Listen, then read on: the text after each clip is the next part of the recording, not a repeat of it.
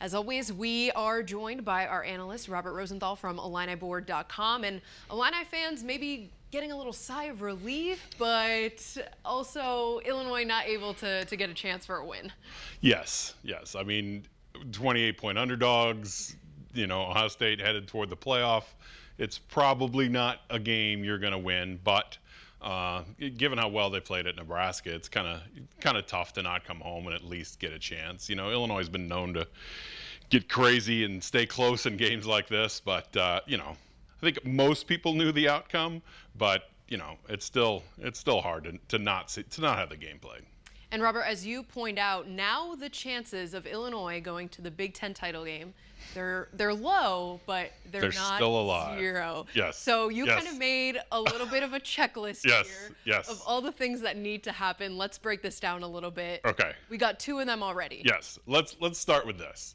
Of those teams that are listed there, 5 of the 7 are still eligible to win the Big Ten West. The only teams that can't win the Big Ten West are Nebraska, because they already lost 4 games, and Wisconsin, because they've only played 3 games and they won't have the minimum amount of games to get there. So it leaves you 5 teams, but with Northwestern losing, all of these teams are still alive. So I just ran the math of, okay, what's the Illinois math? And it looked silly before yesterday.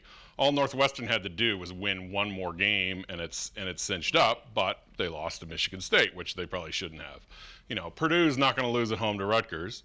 Purdue lost at home to Rutgers. So that somehow in this crazy season left 5 things that would need to happen.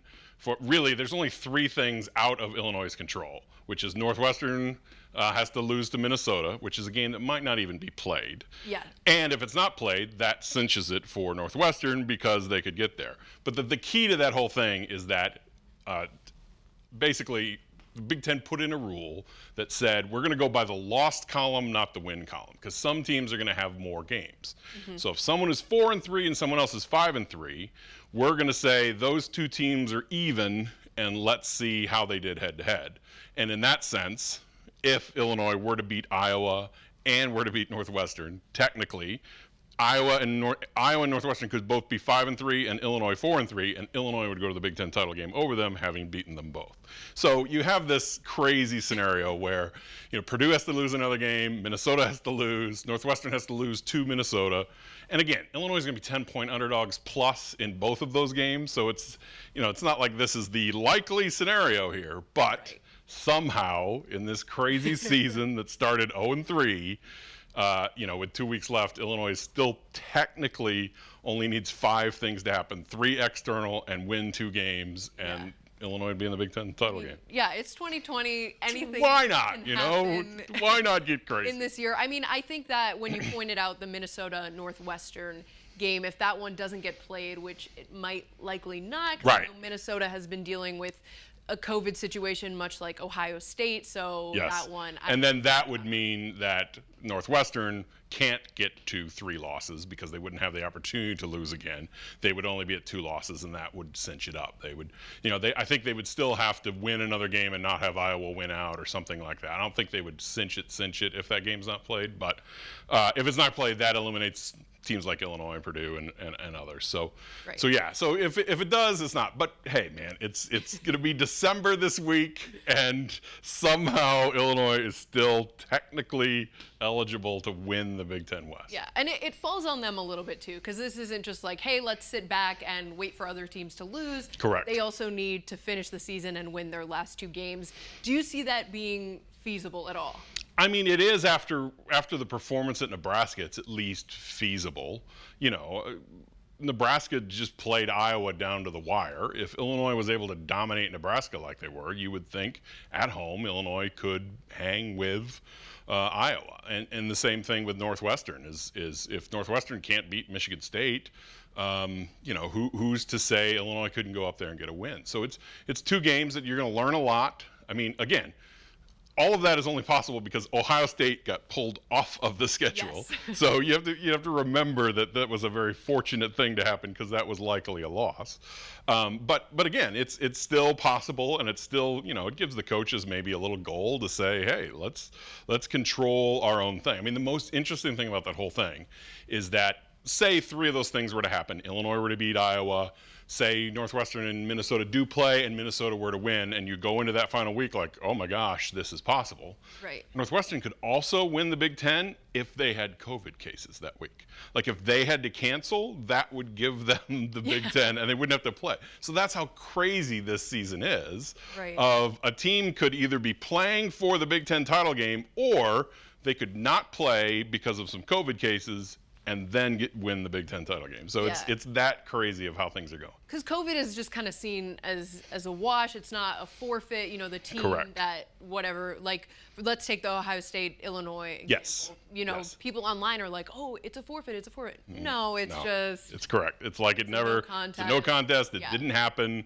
And, you know, and it's the same thing happening of that you can't really control. You know, another interesting angle on this is let's just play pretend here. Say Illinois had the cases right after Wisconsin. Say they were concerned after 2 players tested positive that Thursday. Say they were concerned about the Purdue game and they said, you know what? We're not going to play the Purdue game. We're just not going to do it. We're going to be safe. We'll come back next week in Minnesota. Well, that would take a loss off the column, and then Illinois would control their own destiny for getting to the Big Ten title game if that game wasn't played.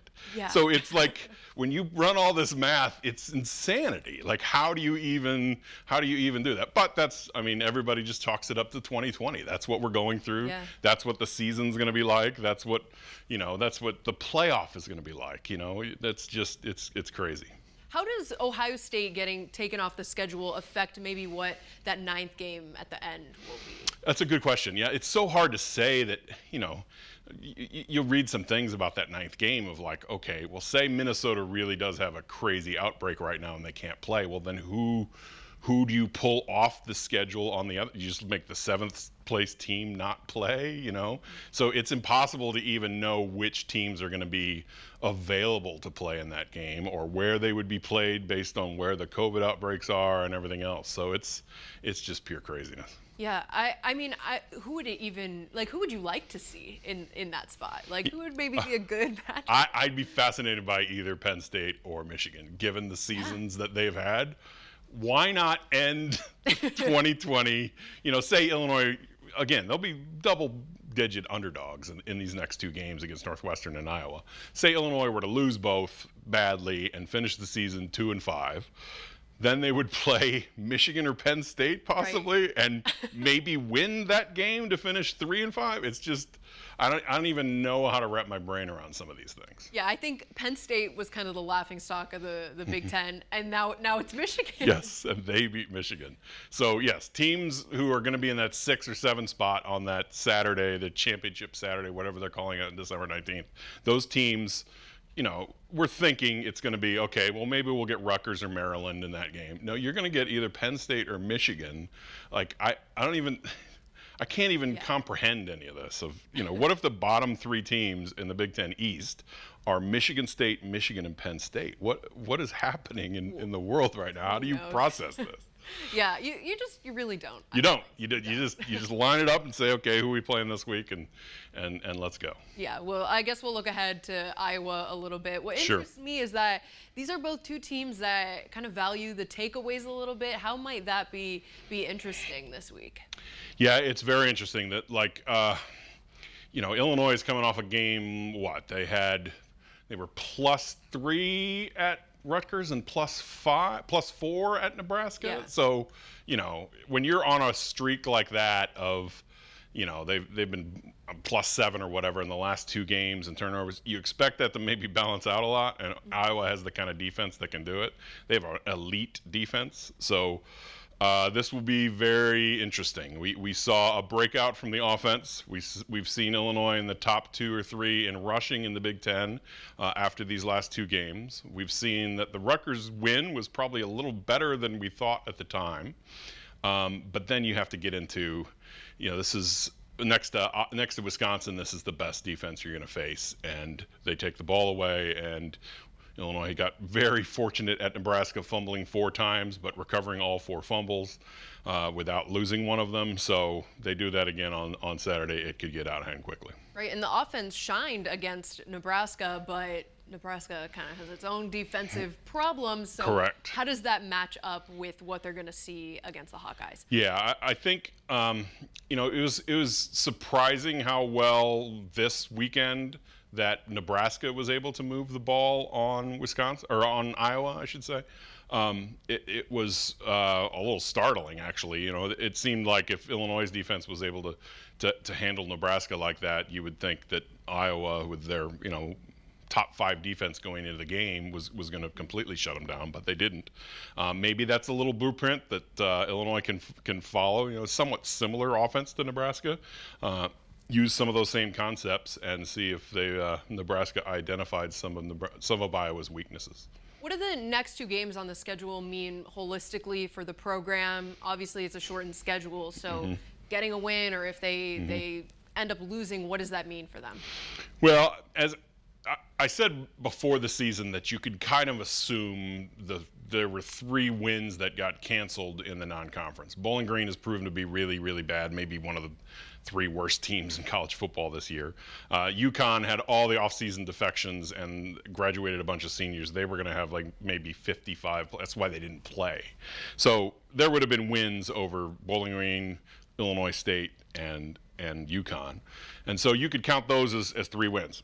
Ohio State, let's be honest, was going to be a loss. So you could still play out that original season and say, okay, they would have won these 3, and they would have beat Rutgers and Nebraska, but they would have lost to Purdue, lost to Minnesota, and lost to Wisconsin. And then they would have lost to Ohio State. So let's say they're 5-4 right now. Well, let's look at the season like that.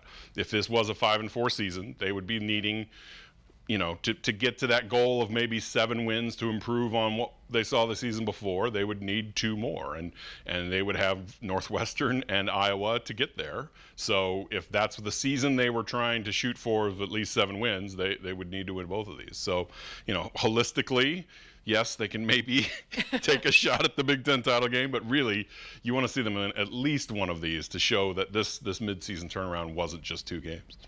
All right, Robert, well, thank you as always for joining us. You can hear more from him on our website, WCIA.com.